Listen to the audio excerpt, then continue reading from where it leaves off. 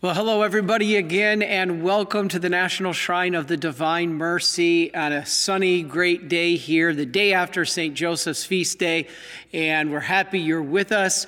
I'm Father Chris Alar, one of the Marians of the Immaculate Conception, and it's an honor to have you here. You know, today, as you saw on the screen, is a fun talk. One of the funnest classes that I had, along with the angels, is an elective I took in seminary called the Saints. So I did a talk on the angels several months back, but I haven't yet done a talk on the saints, and especially how we defend it as Catholics when people say, you know, there's only one mediator between God and man, and that's Jesus Christ. And that's true. Yes, we're going to talk about that. And the saints can't hear you. They're dead. And why do you pray to them? You can't pray to the saints. We're going to talk about all that. And so I'm bringing you, and I'm so enjoying this, and I hope you are too, back to seminary with me. As I say, you get to do it at home with no tuition. And so let us begin with a prayer in the name of the Father, and the Son, and of the Holy Spirit. Amen. Heavenly Father, we ask that you send the Holy Spirit down upon us to open our minds and hearts to receive the grace you wish to bestow upon us.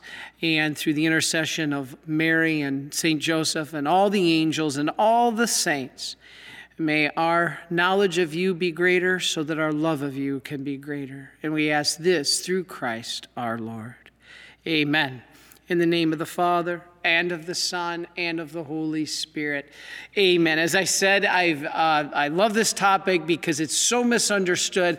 And you might think, well, Father, I already know that we don't worship the saints and, you know, this and that. Well, I think you're going to learn something today, because as I go back to my own seminary notes, this is an awesome way for me to learn. I have a couple scholars that I work with that I've bounced ideas off of them. They gave me some ideas. So I spend, like I said before, hours each week putting together so that you only have to give us a little over an hour, and you reap the benefits of that. So thank you to all of our Marian helpers. Now, what is a saint? All right, this might seem obvious, but we're going to go through this in more detail. All right. All Christians, all of us, are called to be saints, all right? In fact, do you know that people say, well, you Catholics, this saints thing is crazy. Do you know that the word saints appears in the Bible? Take a guess how many times? 10, 20? 229 times. The word saint appears in the Bible. This is obviously important. Saint is a Latin word, or saint is from the Latin word sanctus, which means someone that has been set apart to be holy. And we all are called to do that. And so this is something very, very important that we sometimes don't understand. And I'm turning off my cell phone ringer. Now, we venerate, we don't worship, we'll talk about that more, people worthy of honor, and this is how the Catholics are misunderstood. Why? Because we honor people every day in our society. Athletes, actors, doctors, we honor them greatly. In fact, sometimes there's even worship. We get into sports idols and Hollywood movie star idols. It becomes a worship, way more than what the Catholic Church does with our saints. We don't worship. Now, in fact, society has even become more worshiping of these figures than we Catholics as the ultimate figures in the saints. Now, saints do not have power on their own. We Catholics do not claim that. When we pray to them, we're going to talk about this. I have a great short video to show you on that topic of praying to the saints.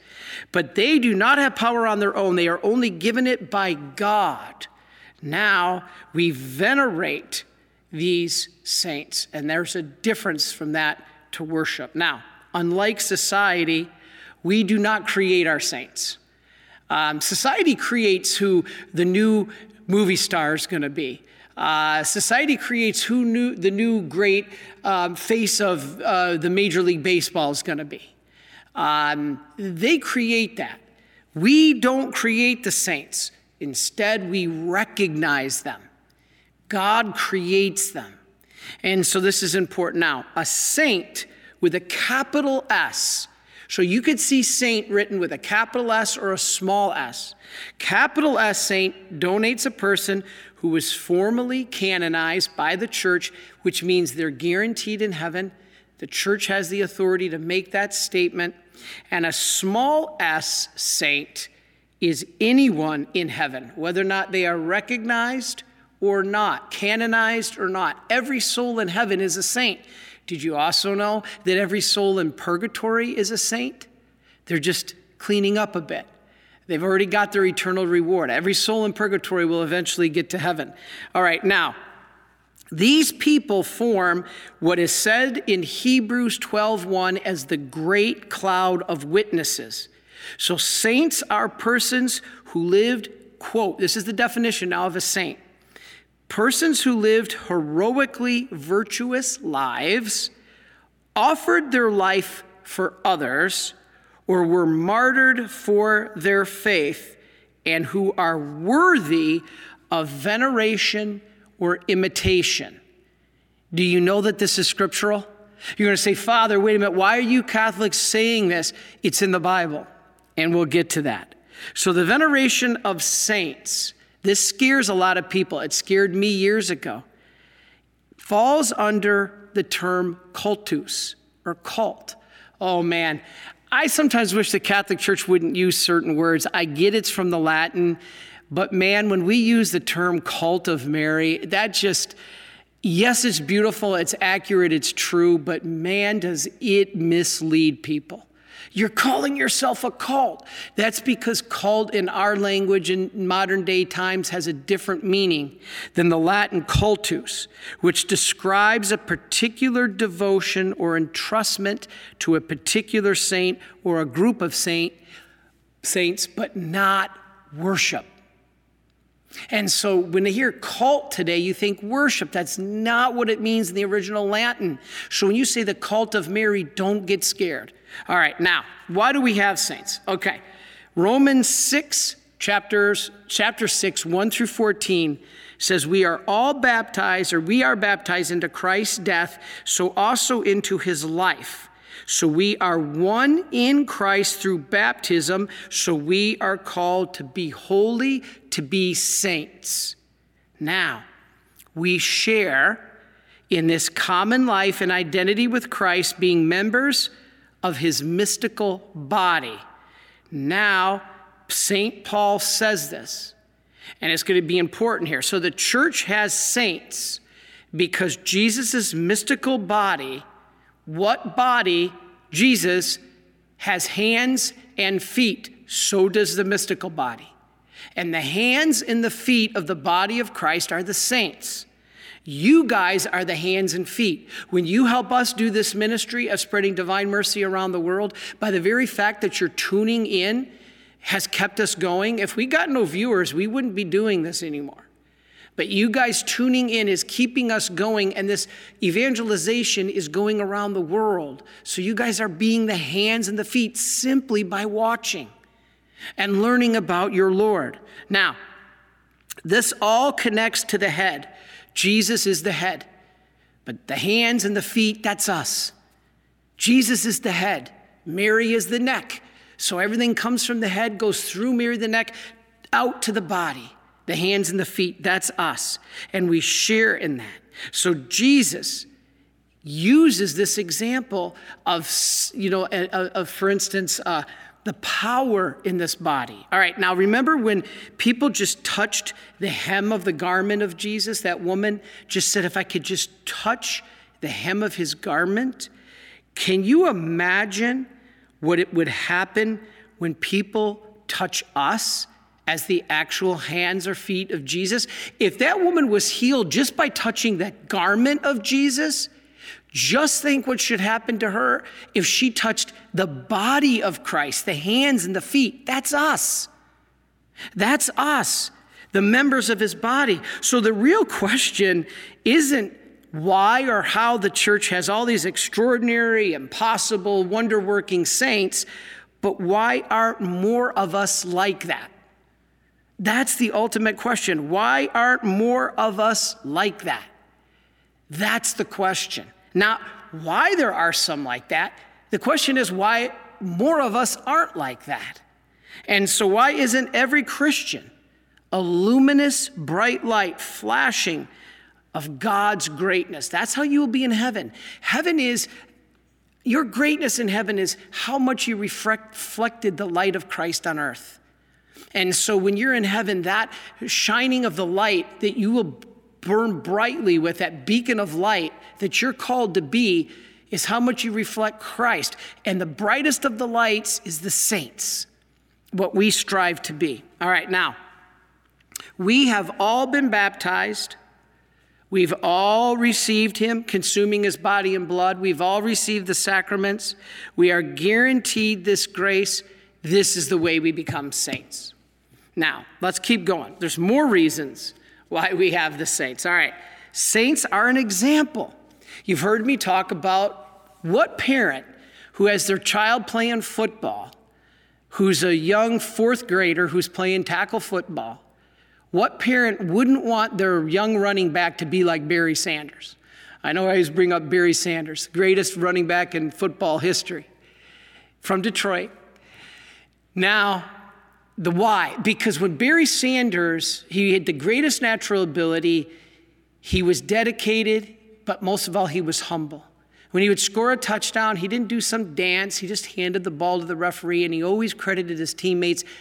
Everybody wants their child who's a running back in football to be like Barry Sanders because he gives that perfect example. He proves that it can be done, that greatness can be achieved. He is, like the saints, a good example. You know, people are like, Father, why do you Catholics have saints? Well, you know what? Non-Catholics have testimonies. Don't you go to non-Catholic, or haven't you seen non-Catholic broadcasts or videos, and they'll do altar calls and people come up there and say, this was my life before Jesus Christ. Here's my conversion. Now here's my life after Jesus Christ. Well, wait a minute. You're supposed to focus only on God. We're not supposed to talk about you. No, because you are part of the body of Christ. That's why we talk about the saints. It doesn't take away from God. It talks about who God is in his totality. All right, so how do I know, for instance, that evangelization can reach foreign lands? The saints. How do I know that there's hope for even the greatest sinners? The saints. People like St. Augustine, who said, Lord, make me chaste, just not yet. He was struggling with sexual addiction. What about people like Blessed Bartolo Longo? You know who he is? A former Satanist. He was a Satanist.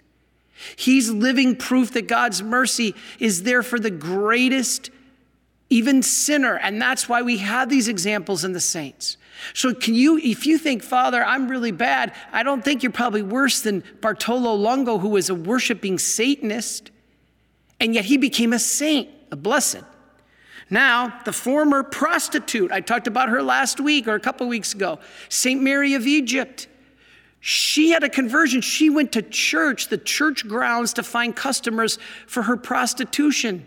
I was going to say vocation, job or career. And she had a conversion. She's a living example of why we have saints, because otherwise a poor woman caught in prostitution would never think there's ever a way out. Somebody who's caught in drug addiction would never think there's a way out.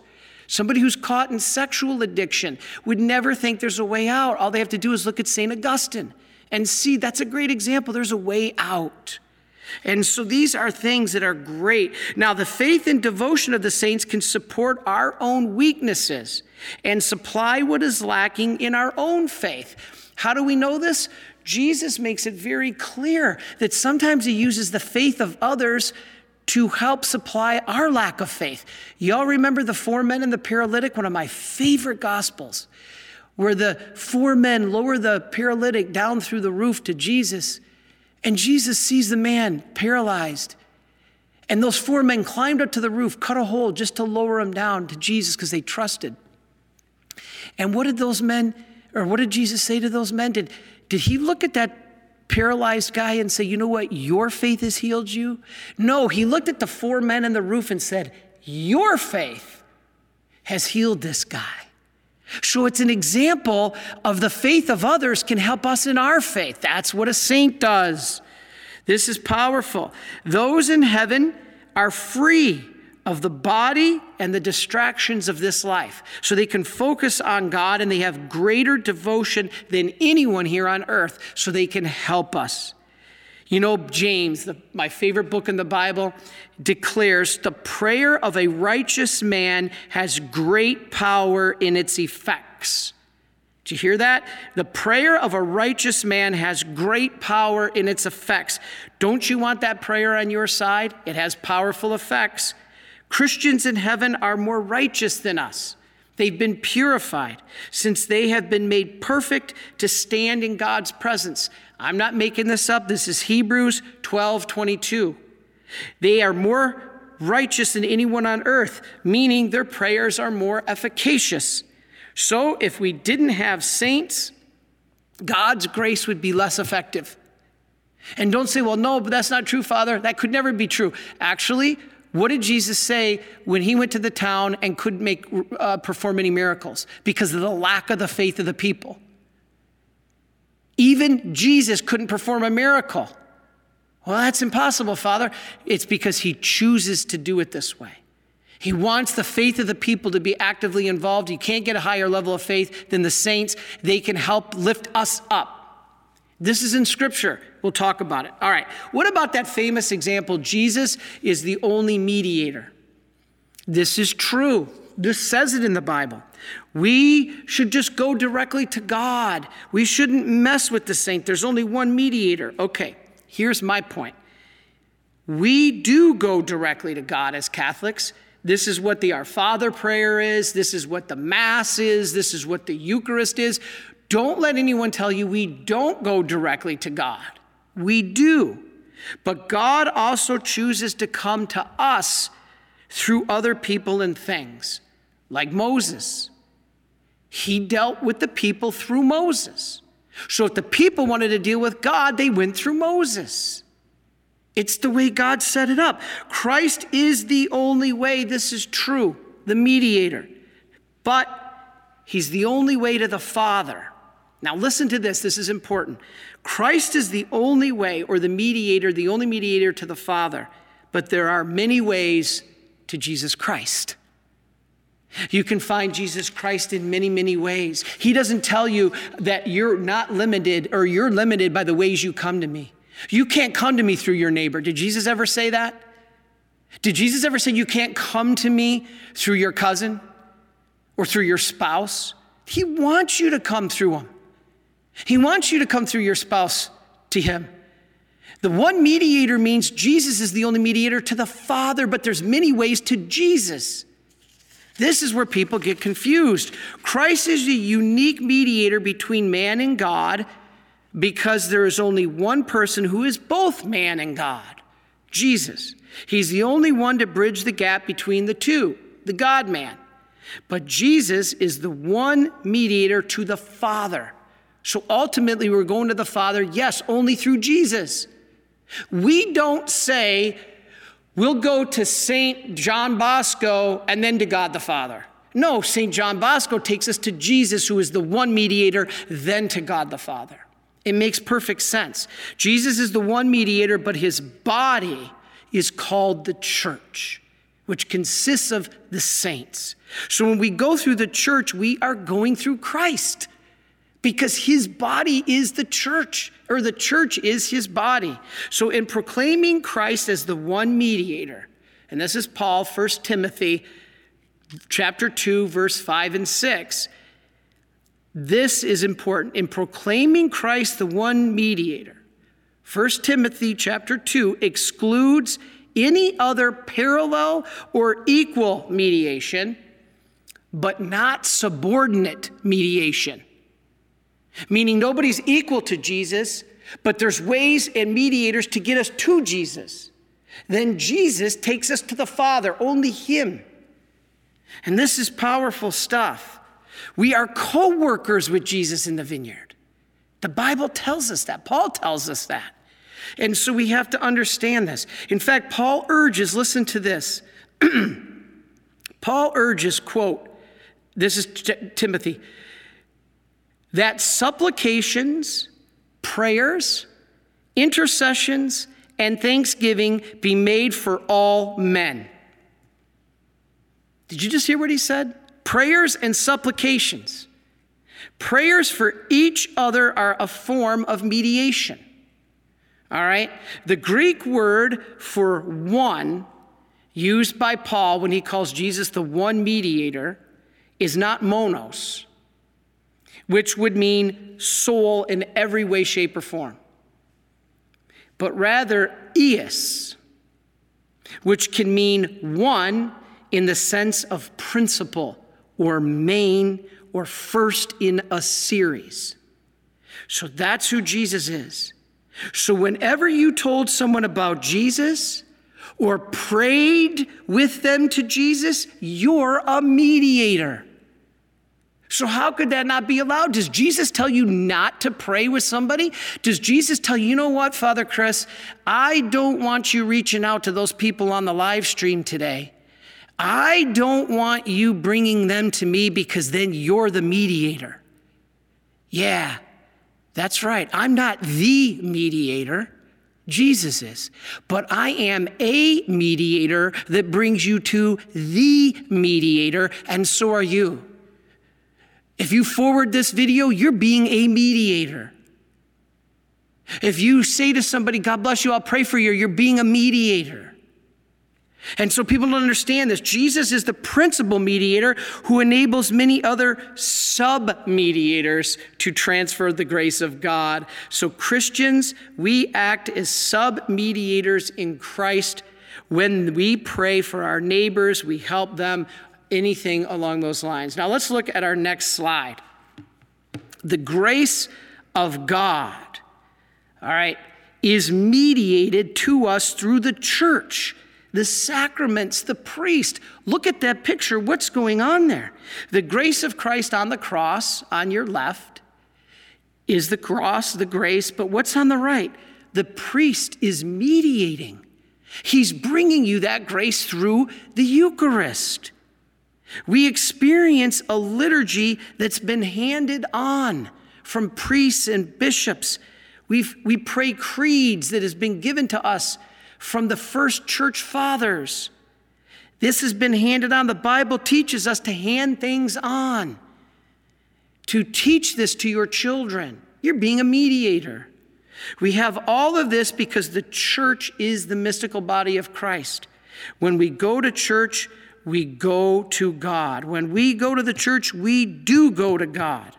For the Bible, or the bride and his betrothed, or I should say the bride and the bridegroom, are one. Now, do we worship them? Okay.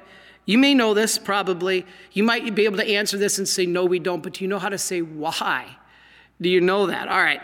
We give the saints honor, but we do not give the adoration that is due to God alone. You probably know this, but I want to explain to you more. We honor certain humans above others. Like I honor certain founding fathers of the United States of America, much more than I honor somebody trying to tear her down and destroy her. That founding father deserves my honor in building up a nation way more than somebody who is going to try to destroy it. And so we honor certain humans above others. So why not the saints? All right, let's talk about this. Now let's look at our next slide. Here's a good answer. Do we worship the saints? All right. Now, the very 4 levels of honor and worship are given right here. This is per Augustine. This is church teaching. Latria is the worship owed to God alone. And we Catholics only give God latria. The worship due to God alone. Now the next level is hyperdulia. This is the highest veneration given to Our Lady, Mary, the Mother of God. She is the greatest of the saints. Then we have protodulia, which is the honor owed to Saint Joseph, the first among the rest of the saints. Again, notice these are honor. Mary is honor, Joseph is honor, and then finally we have dulia is the honor owed to the rest of the saints. Okay, this is important. Now, why? Because in this dulia, we honor the saints, but we never sacrifice to them. If anybody says you Catholics worship the saints, I want you to ask this. Can you please tell me where we offer sacrifice to the saints? Because that's true worship. And the only sacrifice we offer is on this altar to God, not to the saints. Now, however, as I just read you, honor is due, though. Not worship, but honor. And this is in the Bible. Let's take a look at our next slide. I have given them the glory that you gave me. This is Jesus talking to God the Father in John 17, Father Mike Gately's favorite Bible chapter. Jesus says to God the Father, I have given them the glory. Who's he talking about? Humans, his disciples, the saints.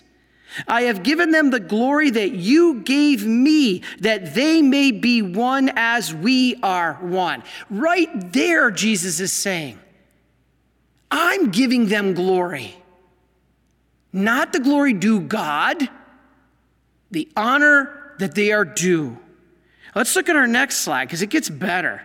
Here's Romans 13:7. Pay all of them their dues.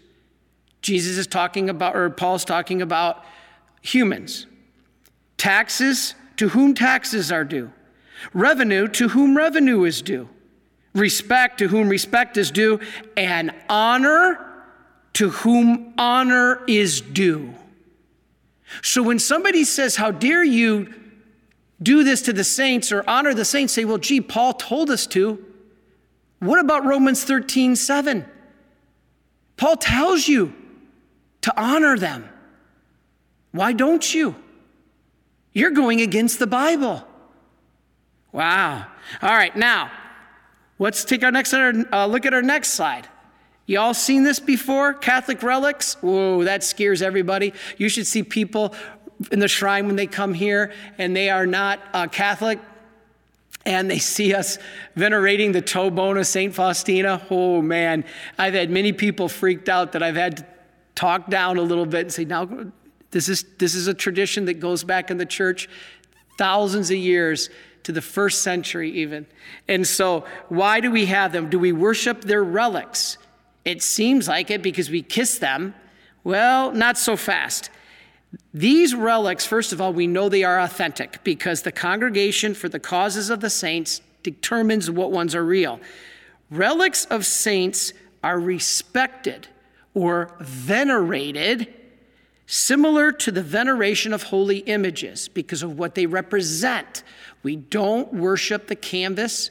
Jesus said on the image of divine mercy, we worship what it represents. It's the same with a relic. Now, they have existed, as I said, as part of Christianity tradition since the first century. So who are we to say that the first Christians were wrong? We know this. In fact, the veneration of Polycarp's relics, St. Polycarp, is recorded in the martyrdom of Polycarp way back in 150 AD. All right, we have relics because these mortal remains of the deceased will be in heaven one day. Is there anybody or or anything that you can look at around this world of yours and say that particular person or thing is guaranteed in heaven? No, because a saint is not declared a saint till after they die. So there is no living person that we can say is guaranteed will be in heaven. There's no living animal that we could say will be guaranteed in heaven. There's no living thing. This piece of paper is not guaranteed to be in heaven. But do you know the one thing that is guaranteed that will be in heaven? The relic of a consecrated saint or a canonized saint. Because that saint at the last judgment will be united with its body. So when you have that toe bone of St. Faustina, that thing you're holding will be in heaven someday. That thing you're holding will not remain on this earth, but will be in heaven, guaranteed, because it belonged to a canonized saint. which we know is guaranteed in heaven, so their body will be too. So we are venerating this part of them that will be in heaven, guaranteed. There's nothing else on earth that we can say that about, even a living person, because they're not canonized until they die. Now, once they're canonized, that's why we have saints' relics. This is powerful stuff. And so we have these relics because it's associated with the holiness of these souls, which will be united with their body at the last day, the resurrection. Relics, the word derives from the Latin reliquiae, meaning remains, and for the loenquiere, which means to leave behind. And so a reliquary is actually the house. And let me see if we have St. Faustina. I guess, no, I'm sorry, she's put away. But it's, you know what a reliquary is? It's a shrine. A reliquary is a shrine that holds that saint. Just like this is the natural shrine.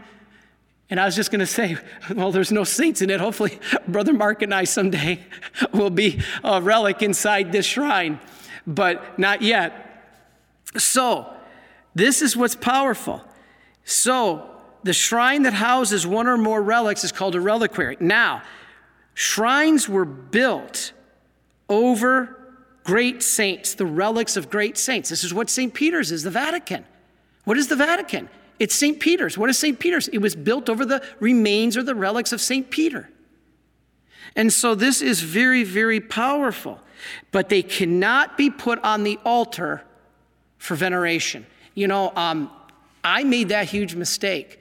I was out in several missions, and I put the relic of St. Faustina on the altar.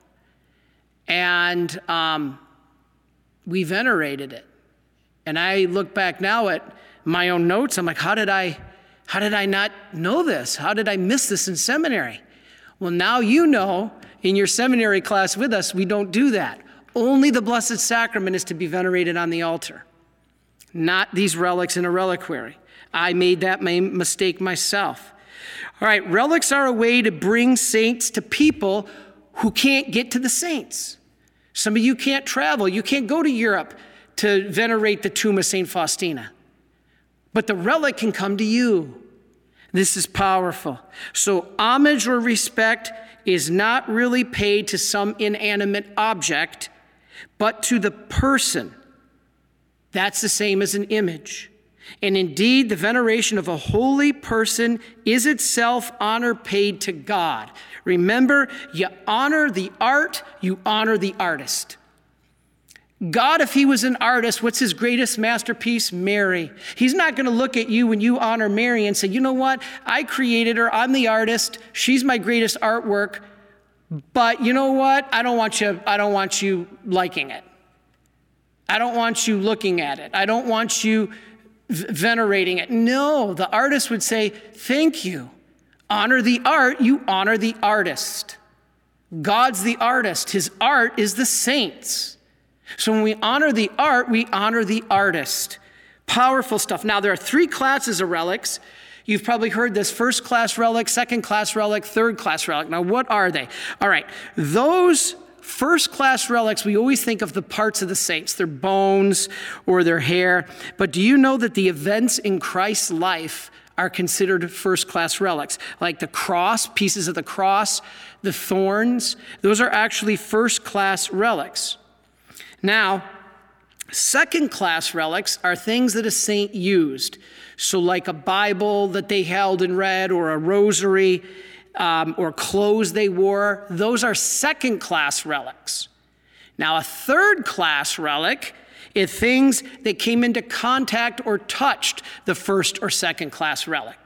So for instance, if I have a relic of St. Faustina and I touch a rosary to it, that rosary's now become a third class relic. Does that make sense? So things touching the first or second class, like a small piece of cloth, they can be that a third class. Now, can you sell relics? Not first or second class, but you know we can sell third class relics. That's why a piece of cloth inside a prayer card, people would flip out when they saw them on our gift shop. I remember a bus came in from New York one day, and this woman cornered me. Father, how dare you sell this relic? It was a piece of cloth that had been touched to the relic of St. Faustina. It's a third-class relic, and those can be sold. We're not discrediting. We're not doing anything against the church. You could look that up. That's church teaching. All right, let's keep going. All right, here to me is awesome.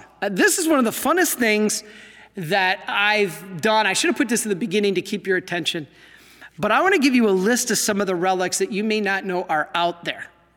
To me, this is fascinating.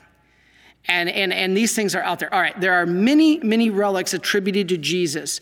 Perhaps the most famous is the Shroud of Turin. Do you know that that's a relic? Yes. It was part of Jesus' resurrection. Now, pieces of the cross or instruments of his passion are claimed many places. But I want to show you a few that you may not be aware of. This is fascinating. Stay with us. Do you know? Let's look at our first slide. What this is? That's the holy lance that tradition says speared the side of Christ. You can find that in Vienna, Austria. All right? The holy thorns of the crown of thorns are in London, England, and some in Notre Dame Cathedral. Remember the priest that rescued them from the fire?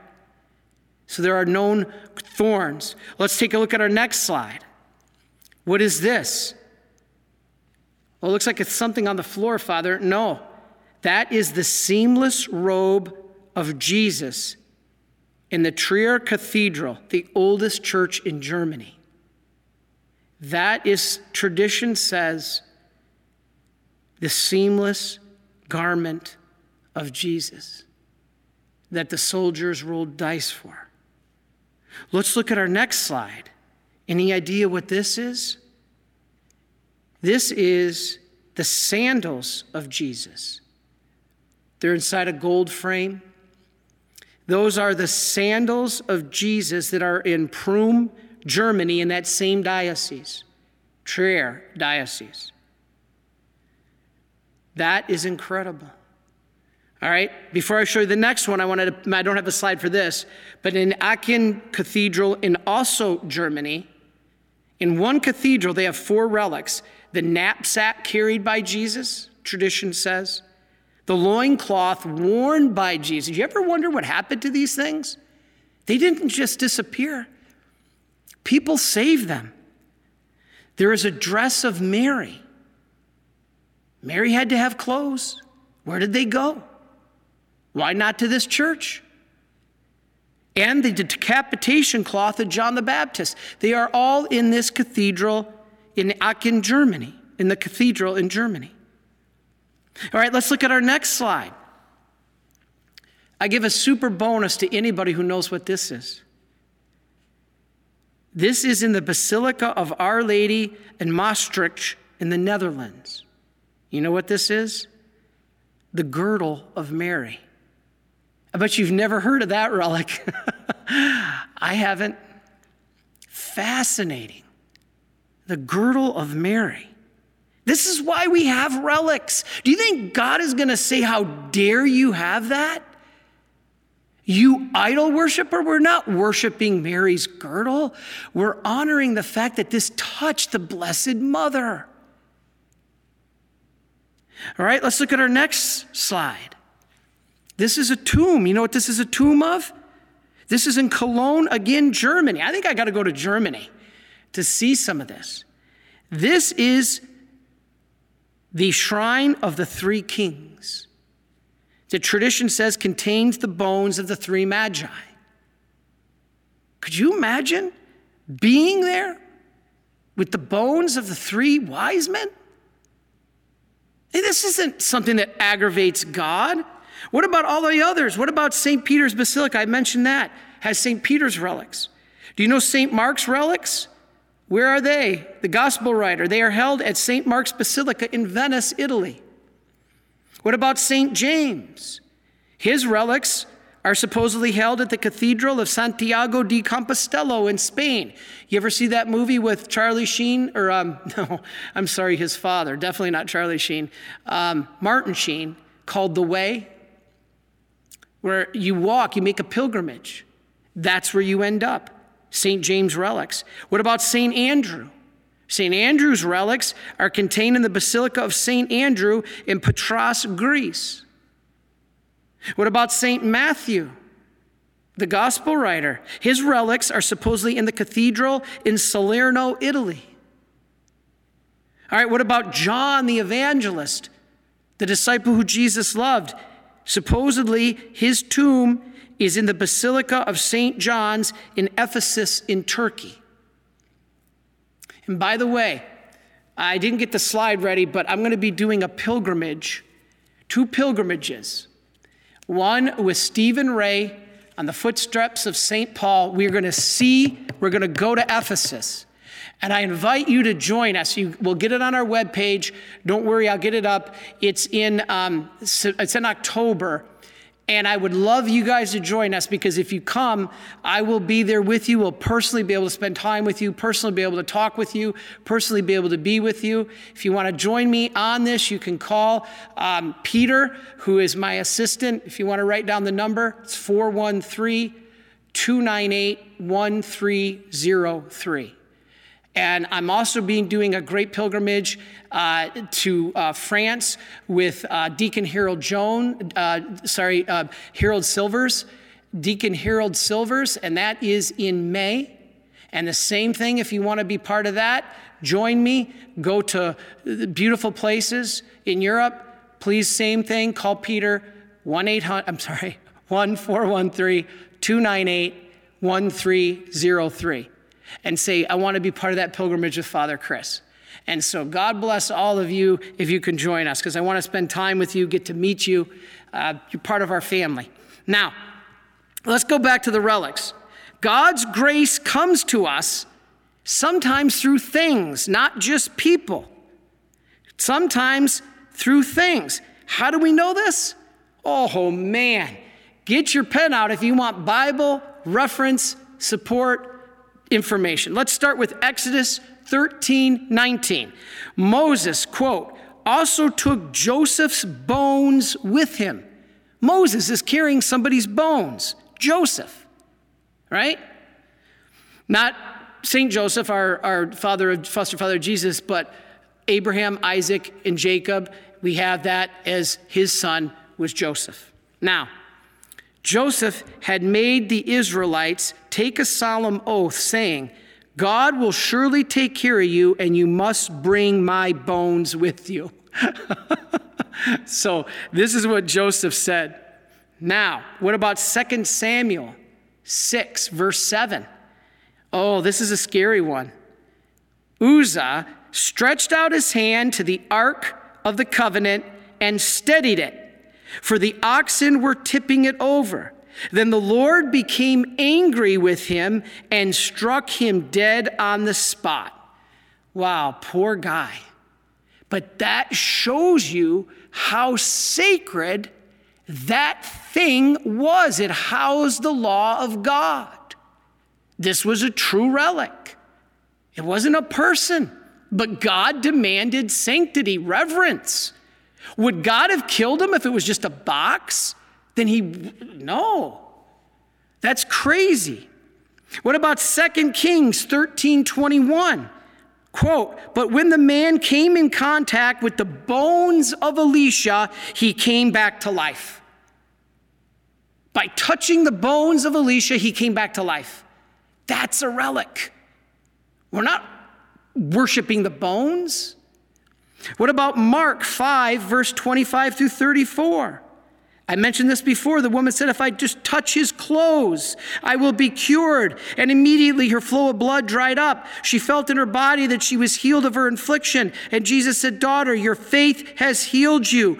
Go in peace and be cured of your affliction. Simply, she said, if I just touch it was the garment. This is something that we Catholics don't know how to understand, how the role of relics. Acts 19, verse 11 and 12. So extraordinary were the mighty deeds God accomplished at the hands of Paul. Get a load of this one. This is one of my favorite. That when his handkerchief, Paul's handkerchief, was touched to the sick, their diseases left them, and the evil spirits came out of them. You don't have to argue with me. Simply look up Acts 19, verse 11 and 12, and it'll tell you that people were healed by Paul's handkerchief.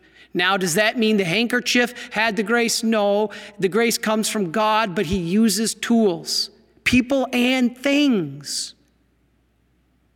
The Ark of the Covenant was a thing that God used. What about Acts 5:12? They carried the sick out into the streets and laid them on cots and mats so that when Peter came by, at least his shadow might fall on them. A large number of people from the towns gathered, bringing the sick and those disturbed by unclean spirits, and they were all cured by Peter's shadow. Don't believe me? Acts 5, verse 12. Why does the church have relics? This is the reason. And this is what we have in every altar. Every altar has a relic. Now, why is that? Why does the Catholic Church have an altar or a relic on every altar? That comes from Revelation 6, verse 9.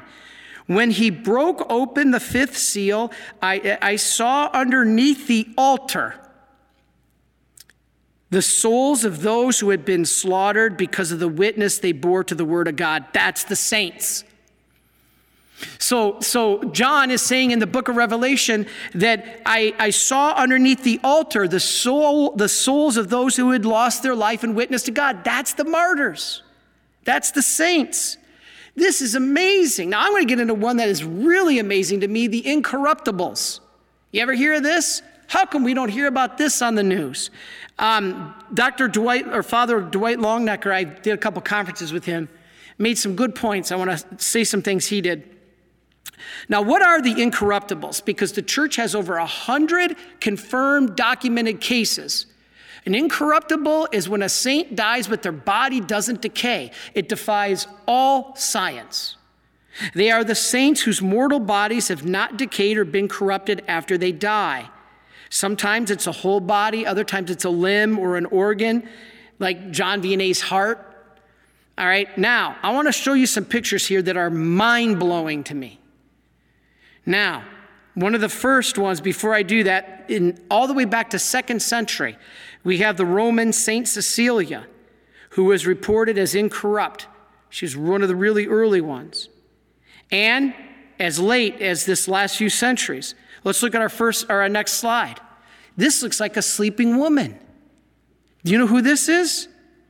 Saint Bernadette Soubirous, who was the visionary at Lourdes. This is how she looks. Is that not incredible? Show that to a non-Catholic. How do you explain it? Don't believe me? Go to Lourdes. Go to France, where she is still with us today. Look at that. All right, the body of St. Teresa of Avila. She did not even decay, even though she was buried in wet mud. How do you explain that? The bodies of St. Paschal Balin, St. Francis Xavier, and St. John of the Cross, they all remain fresh and intact, even though they were covered for months in sacks of quicklime. What is quicklime? It's a chemical used to hasten or quicken decomposition of human flesh, so it doesn't smell. It decomposes. Yet those saints didn't decay, even though quicklime was put on their bodies. Let's look at our next slide. This is St. Margaret Mary Alacoque. She gave us the Sacred Heart. She gave us the Sacred Heart, and you can see in there, look at that. She looks like she's sleeping. How about our next slide? Our next slide, this is St. Clare of Montefalco. She lived in the 1200s, early 1300s. She was a holy Italian nun. Let's look at her. And she said to her sisters, if you seek the cross of Christ, take my heart after I die. The sisters are probably like, what, sister? And she says, yes, take my heart. There you will find the suffering Lord. Whoa. So what happened? She died and her body was incorrupt. So the sisters did what she asked, probably freaking out, And they took and removed her heart, because she said, if you seek the cross of Christ, take my heart and you will find the Lord. So they took her heart and they removed it, and they found imprinted on the cardiac tissue figures of tiny crucifix, complete with the 5 wounds of the crucifixion. You can't make this stuff up, and it's all documented. The over 100 cases in the church are thoroughly documented. St. John of the Cross, when he died in 1591, he was buried in a vault beneath the floor of a church. And when the tomb was opened months later, the body was fresh and intact. So then they amputated a finger, and it was amputated to use as a relic. And guess what? The body bled. This was way after he died. They cut the finger for a relic, and the body bled fresh blood. This is documented. Then later, 300 years later almost, they exhumed him again in 1859 and 1909, and the body was still fresh. This is St. John of the Cross. And then again, he was exhumed in 1955, 400 years later almost, and he was still moist and flexible. The skin was a little discolored, but hey, I'll take it, right? Now, we have many, many incorruptibles. I can't talk about them all, but St. Clare of Assisi, St. Rita, my favorite, St. Vincent de Paul, St. John Vianney, St. Catherine Labouré, St. John Bosco, St. Maria Goretta. I could go on and on. They're all incorruptible. How do you explain that? I want to know where the ABC Nightly News is. Holy cow. Say one little thing against the coronavirus, and they'll come and shut you down and turn all kinds of things on, and you'll be on the news, but yet you have a saint who hasn't corrupted in 400 years? Where's the nightly news? Where's the story in the headline papers? Crazy. All right, but there are questions. You know, it is likely that these are true, but there are questions. The phenomenon here are most likely true because they have been documented, these incorruptibles, as well as any miracle ever.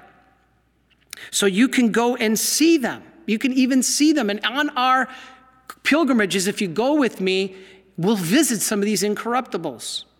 So very often their bodies are on public display. Also, this is true, we believe, because not only are they still visible, but these people, when they opened up the tombs, got affidavits. There were workers that were there, even non-Christians that were there, that testified what they saw.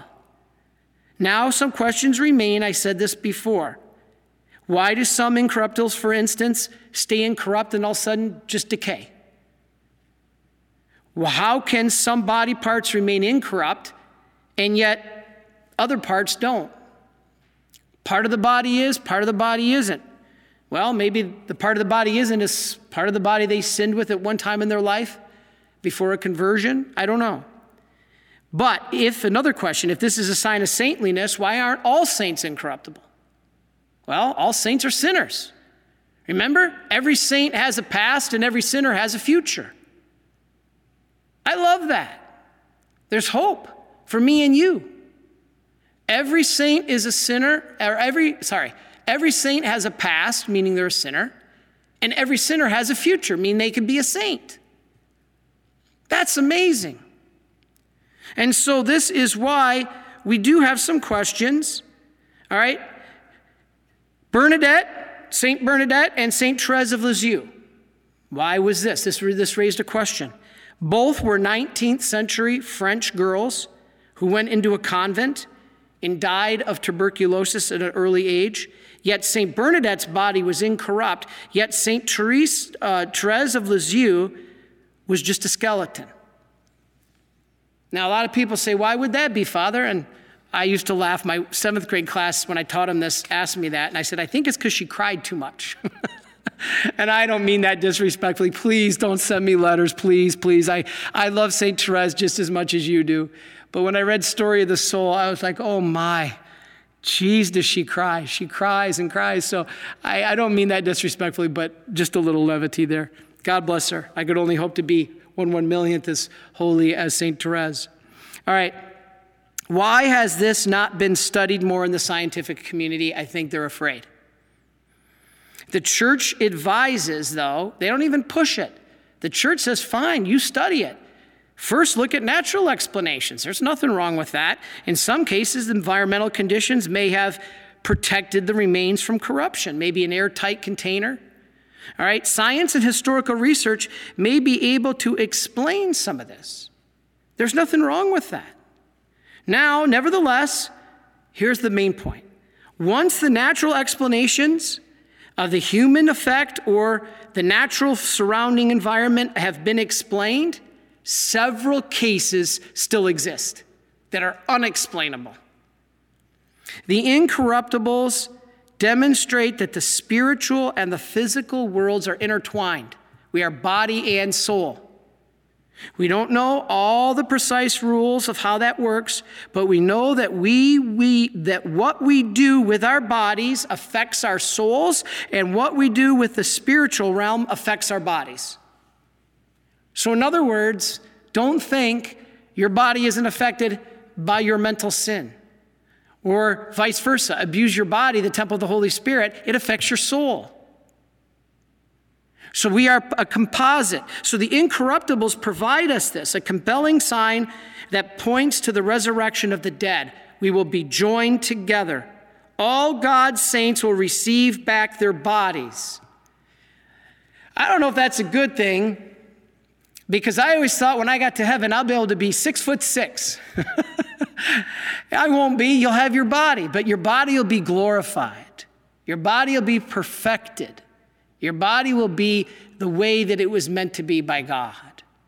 And remember, we will not judge people by their physical characteristics.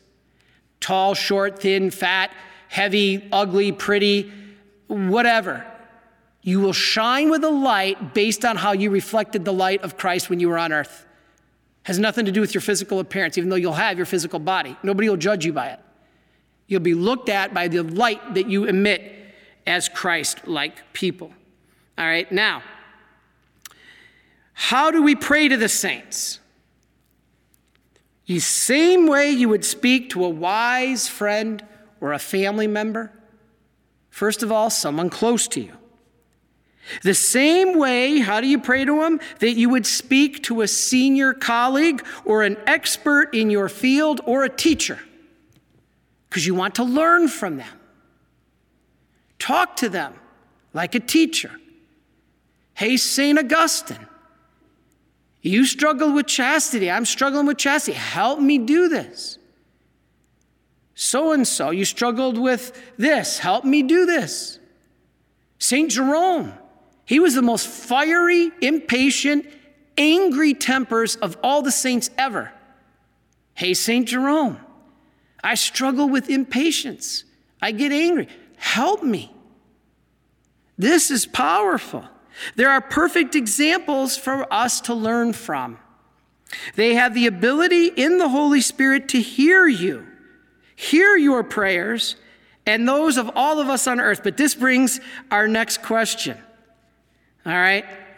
This brings saints, people argue this all the time. Saints can't hear our prayers because they're dead and we can't talk to them. Where does that come from? That actually comes from our next slide, Deuteronomy 18. Let's read that. Let no one be found among you who sacrifices their son or daughter in the fire. Oh, wow. That could reference abortion. Who practices divination or sorcery, interprets omens, engages in witchcraft, or casts spells, or who is a medium or spiritist, or who consults the dead. All right. Non-Catholics use that passage. You're not supposed to talk to the dead. I remember in high school, I was confronted by that. You Catholics, you talk to the dead. That's against the Bible. All right. You got to understand what's going on here.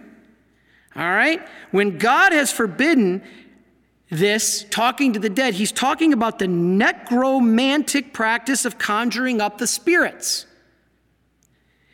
God thus indicates that one is not to conjure up the dead for purposes of gaining information. Like Houdini. I used to like Houdini, but he was all into that seance stuff, trying to conjure up the dead to find out the future. This is why the church says don't go to tarot card readers or psychics, because you're trying to get information conjuring up dead spirits. That's what Deuteronomy 18 is saying is against. One is to look to God's prophets instead. So this is what we have to understand. The saints and the prophets are who we are to go to. That's totally different. Yet that Bible passage is used against us Catholics. Thus, one is not to hold a seance. This is true, but that's totally different than what we Catholics do in our praying or talking with the saints, and we'll tell you why in a minute. Well, Father, a saint can't hear our prayers at one time. How could Mary hear all these prayers from around the world in these different languages and all at the same time? She'd be omniscient. That would mean she's like God. No, in heaven, this is how God communicates. All the boundaries of space and time and languages are removed. Do you think they speak the King's English in heaven? No.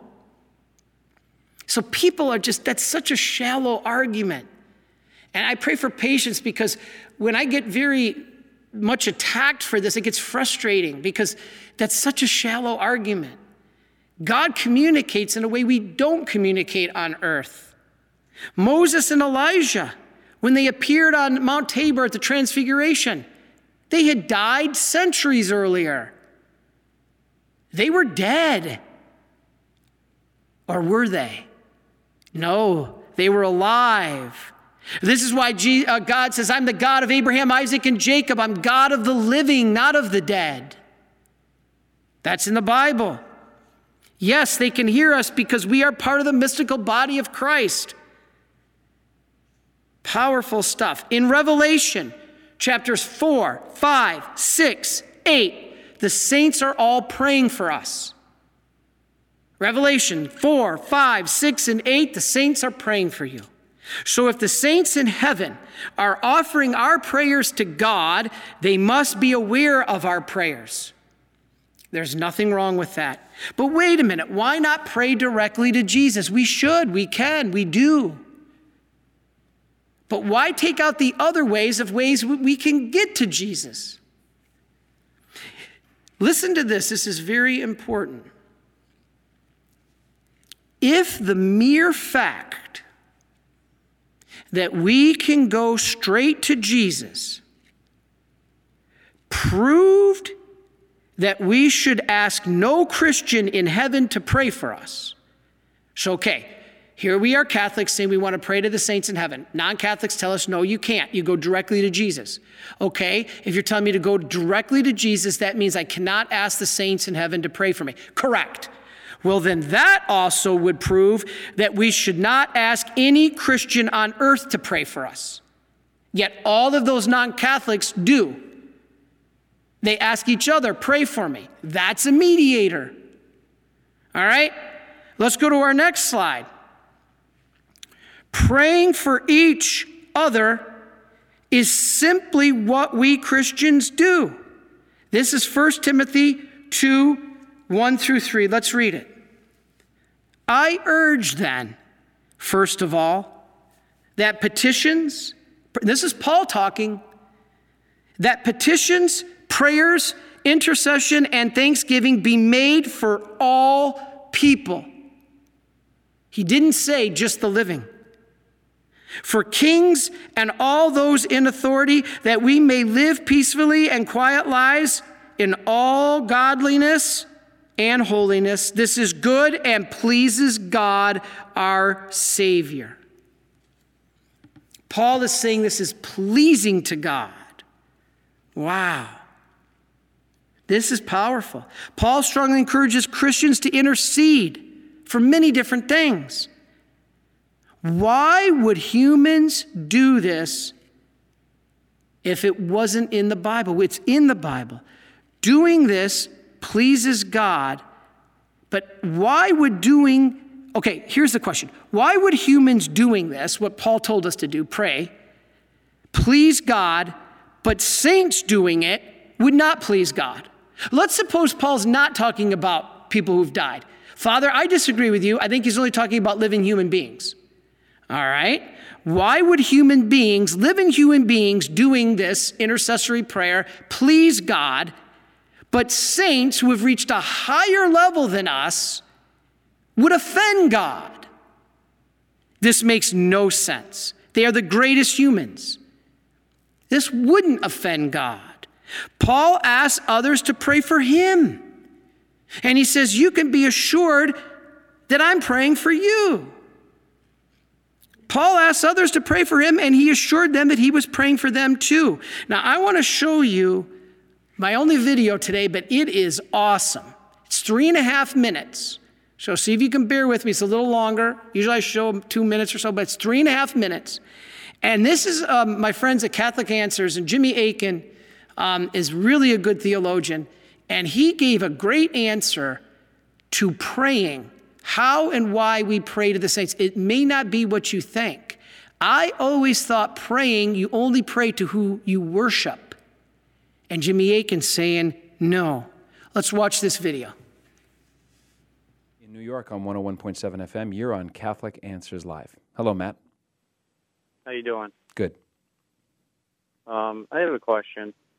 I'm Catholic. My mom's Catholic. My mom turns to St. Anthony to help find lost things, and other saints, so-and-so, for every saint does something different.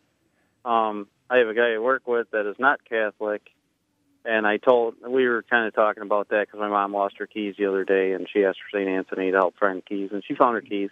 And he told me he doesn't agree with that because he says praying to St. Anthony is like praying to another god. Yes. Me personally, God is God, St. Anthony is St. Anthony. I don't see a saint as a god, but he did, and I just didn't understand that. Okay.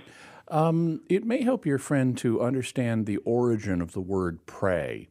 Pray does not mean, or did not come from a word that means worship, or adore, or venerate, or anything like that. Actually, the word pray originally just meant to ask. And so any request that you make of anybody can be described according to that usage as a prayer. And in British English, you even find other examples of that.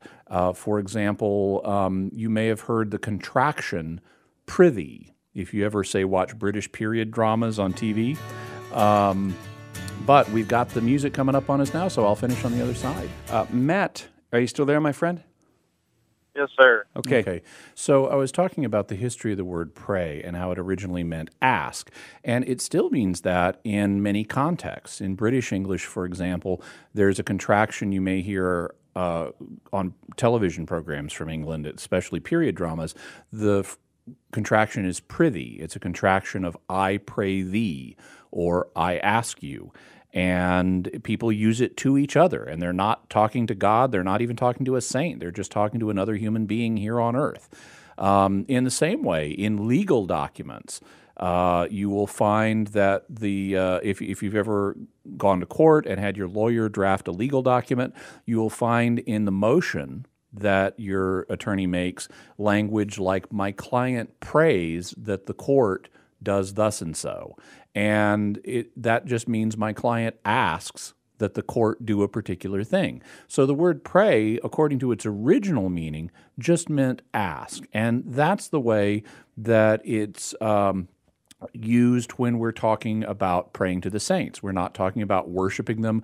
We're not talking about treating them as other gods. We're just asking them for something. In particular, we're asking them to pray for us. We're asking them to pray to God on our behalf, to be our prayer partners, just like we would ask other people here on earth to pray for us. So unless your friend has a problem with asking other people for stuff, and thinks we should only ever ask God for stuff, then in principle, he should be open to the idea of asking saints for stuff, like asking them to be our prayer partners.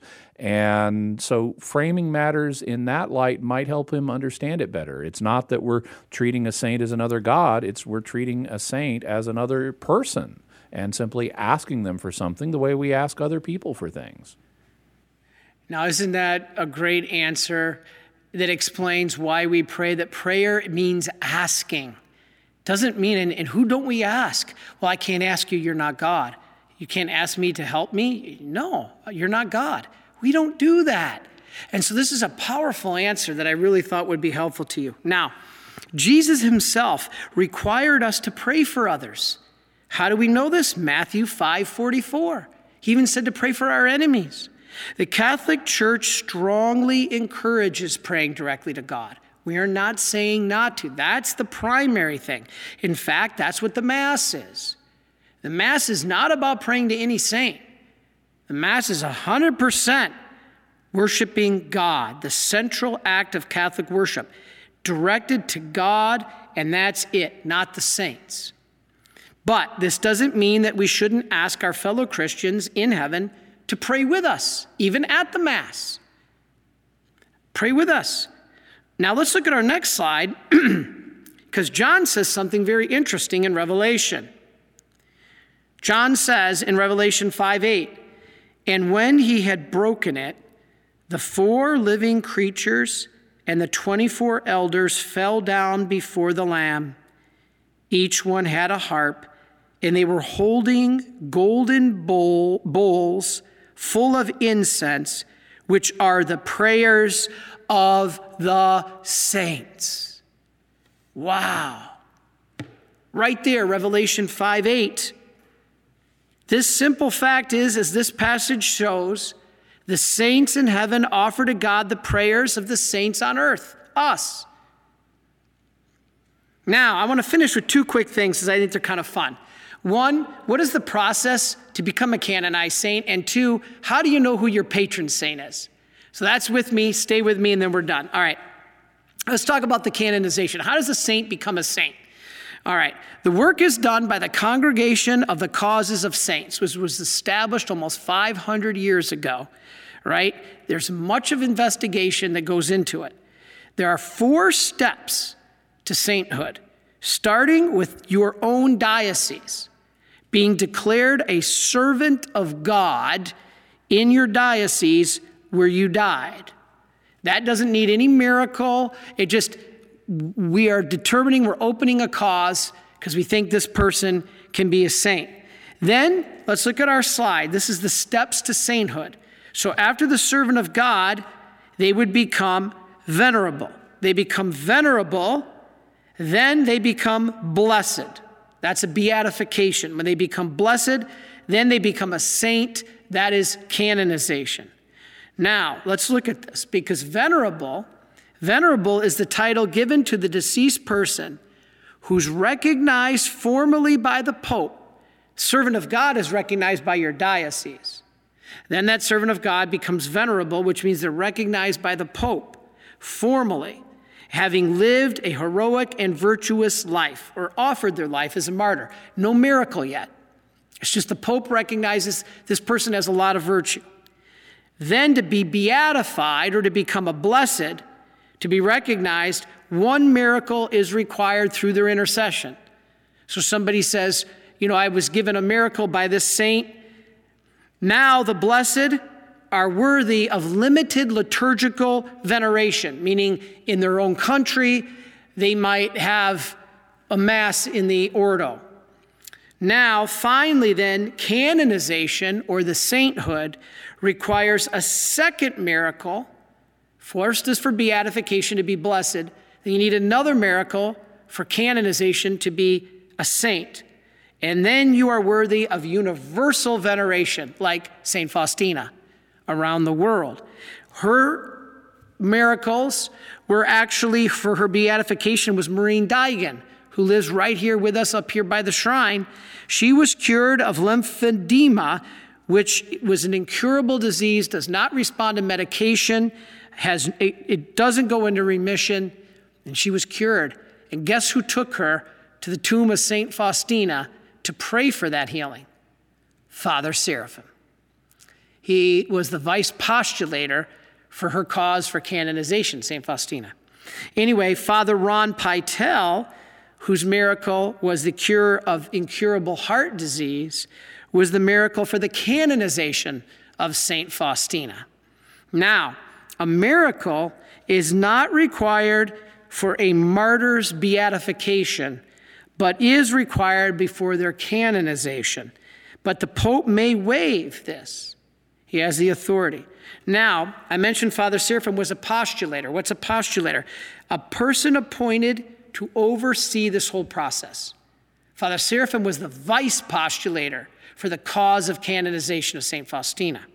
Now, this is important. So 5 years normally must pass from the time they die before the cause may begin. But this too can be waived by the Pope. I think it was waived with John Paul. I could be wrong. Now, in the early centuries, like the first 500 years, there was no formal processes for recognizing a saint. It was just based on public acclaim. Now, the first saint to ever be canonized. Now, before I show the slide, if anybody knows who the first canonized saint, now I'm not talking about way back like, St. Lucy or St. Agatha. Those were all by popular declaration. I'm talking about when the church officially began the canonization process. I'll send a free diary to anybody who could type the name in before I post it on the screen. But that's probably too hard to track. But just a little fun with this. Who was the first canonized saint of the church through the formal process? Not the first saint, because St. Augustine was before him, St. John Chrysostom was before him.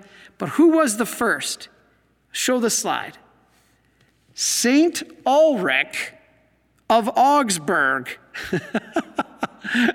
July the 4th is his feast day. Now, this is funny because this was the bishop in 993.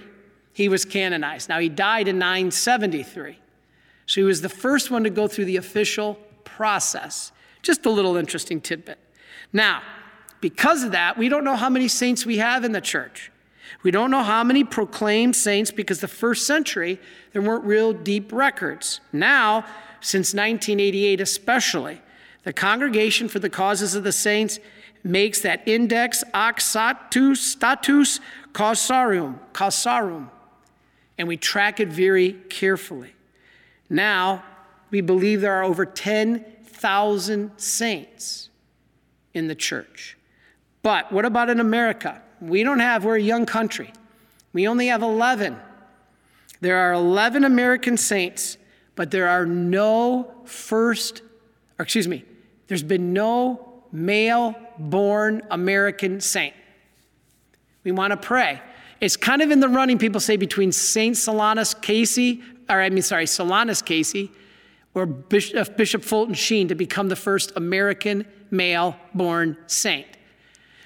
I love Bishop Sheen, but I tell you, from Detroit, St. Solanus Casey, you got to go for him too. All right, last couple things.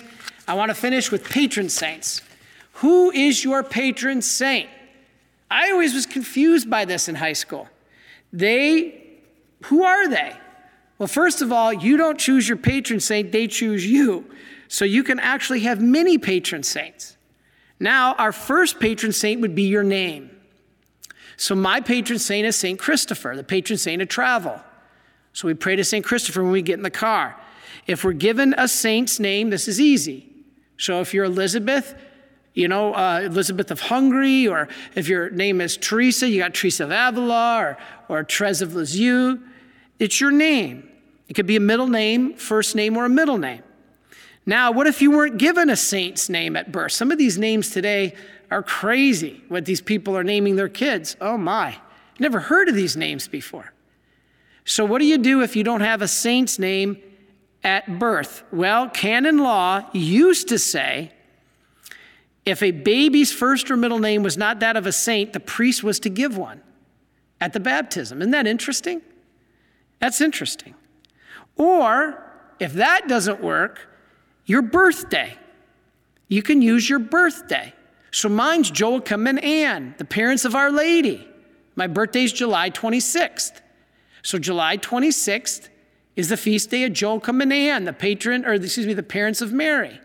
So those are, in a way, my patron saints. I need good parents. We all need good parents.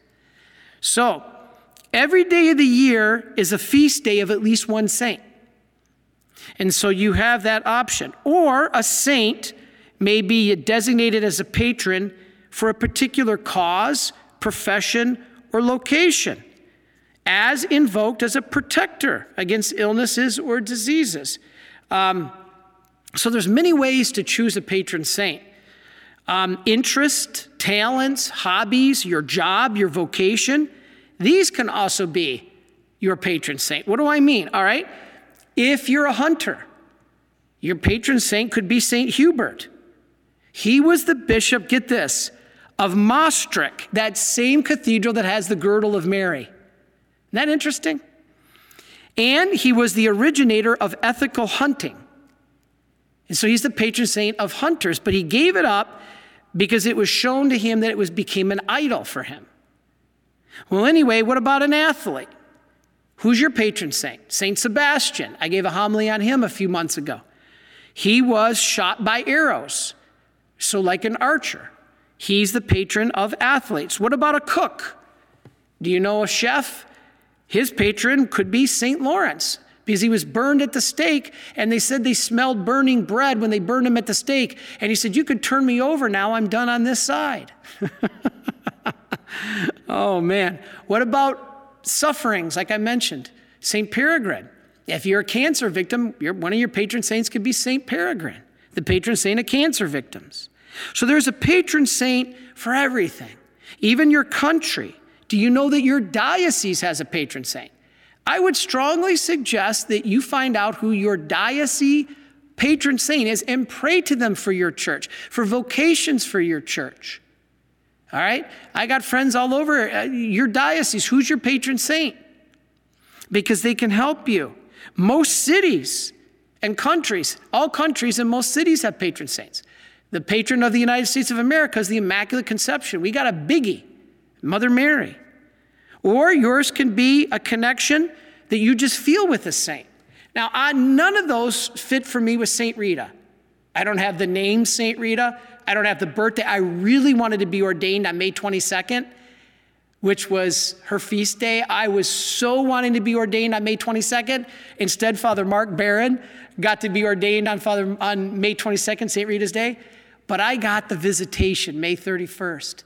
That was my ordination date. Praise be to God. But I've always felt a connection to St. Rita. People would hand me St. Rita cards out of the blue. Somebody gave me a St. Rita relic out of the blue.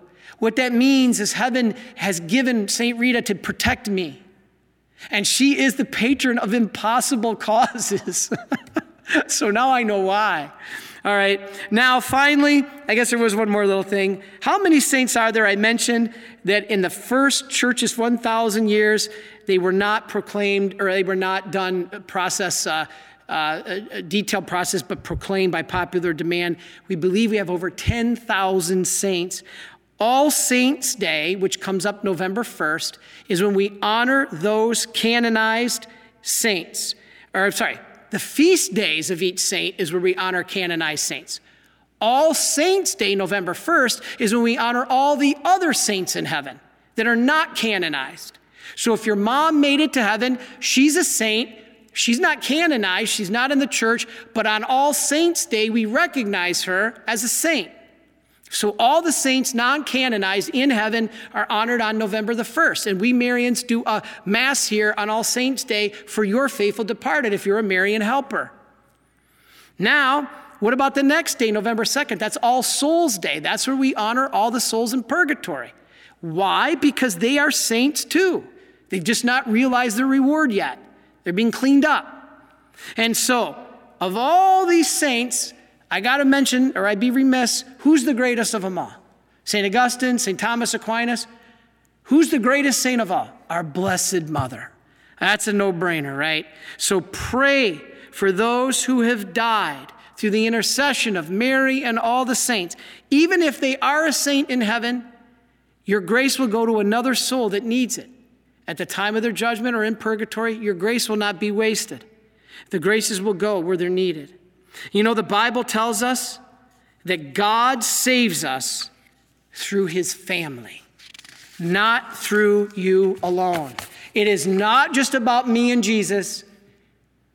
It's about me and Jesus and all of you. That's why you're Marian helpers. God bless you for joining us.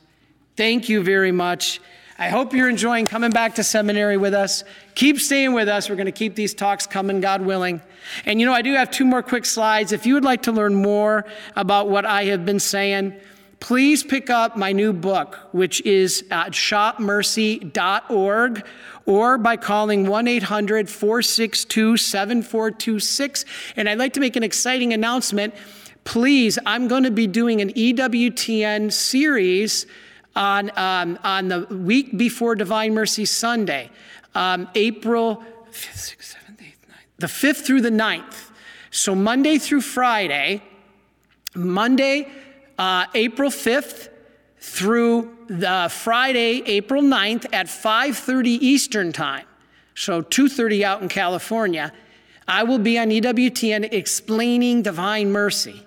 God bless you. It's a condensed version. It's different than what I've done before, so hopefully you'll join us. And then get the book, shopmercy.org.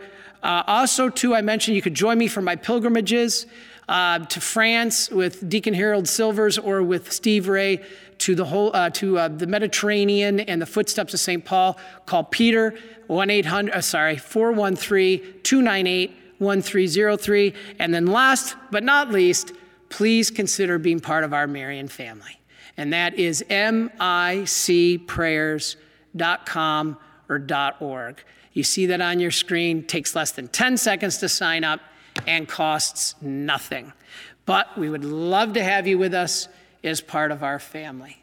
So thank you again, everybody, and may Almighty God bless you, the Father, the Son, and the Holy Spirit. Amen.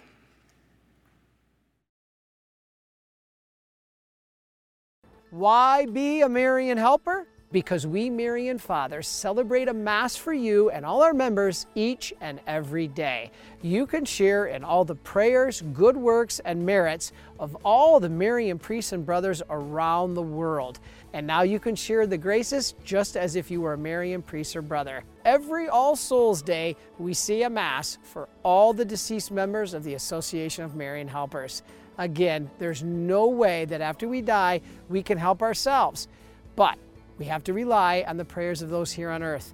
And we, members of the Marian Fathers, will be praying for you as a deceased member of our association. You can share in the graces of the perpetual novena to the Divine Mercy.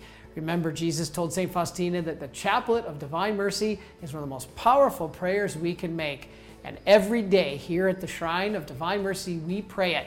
And you can share in those graces. So if you have any questions or you want to learn more how to be a Marian helper, please visit micprayers.com or call 1-800-462-7426 and let me personally pray for you and your loved ones.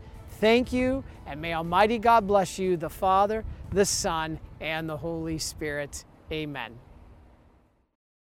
Please follow or subscribe to this podcast to receive the latest episodes and updates.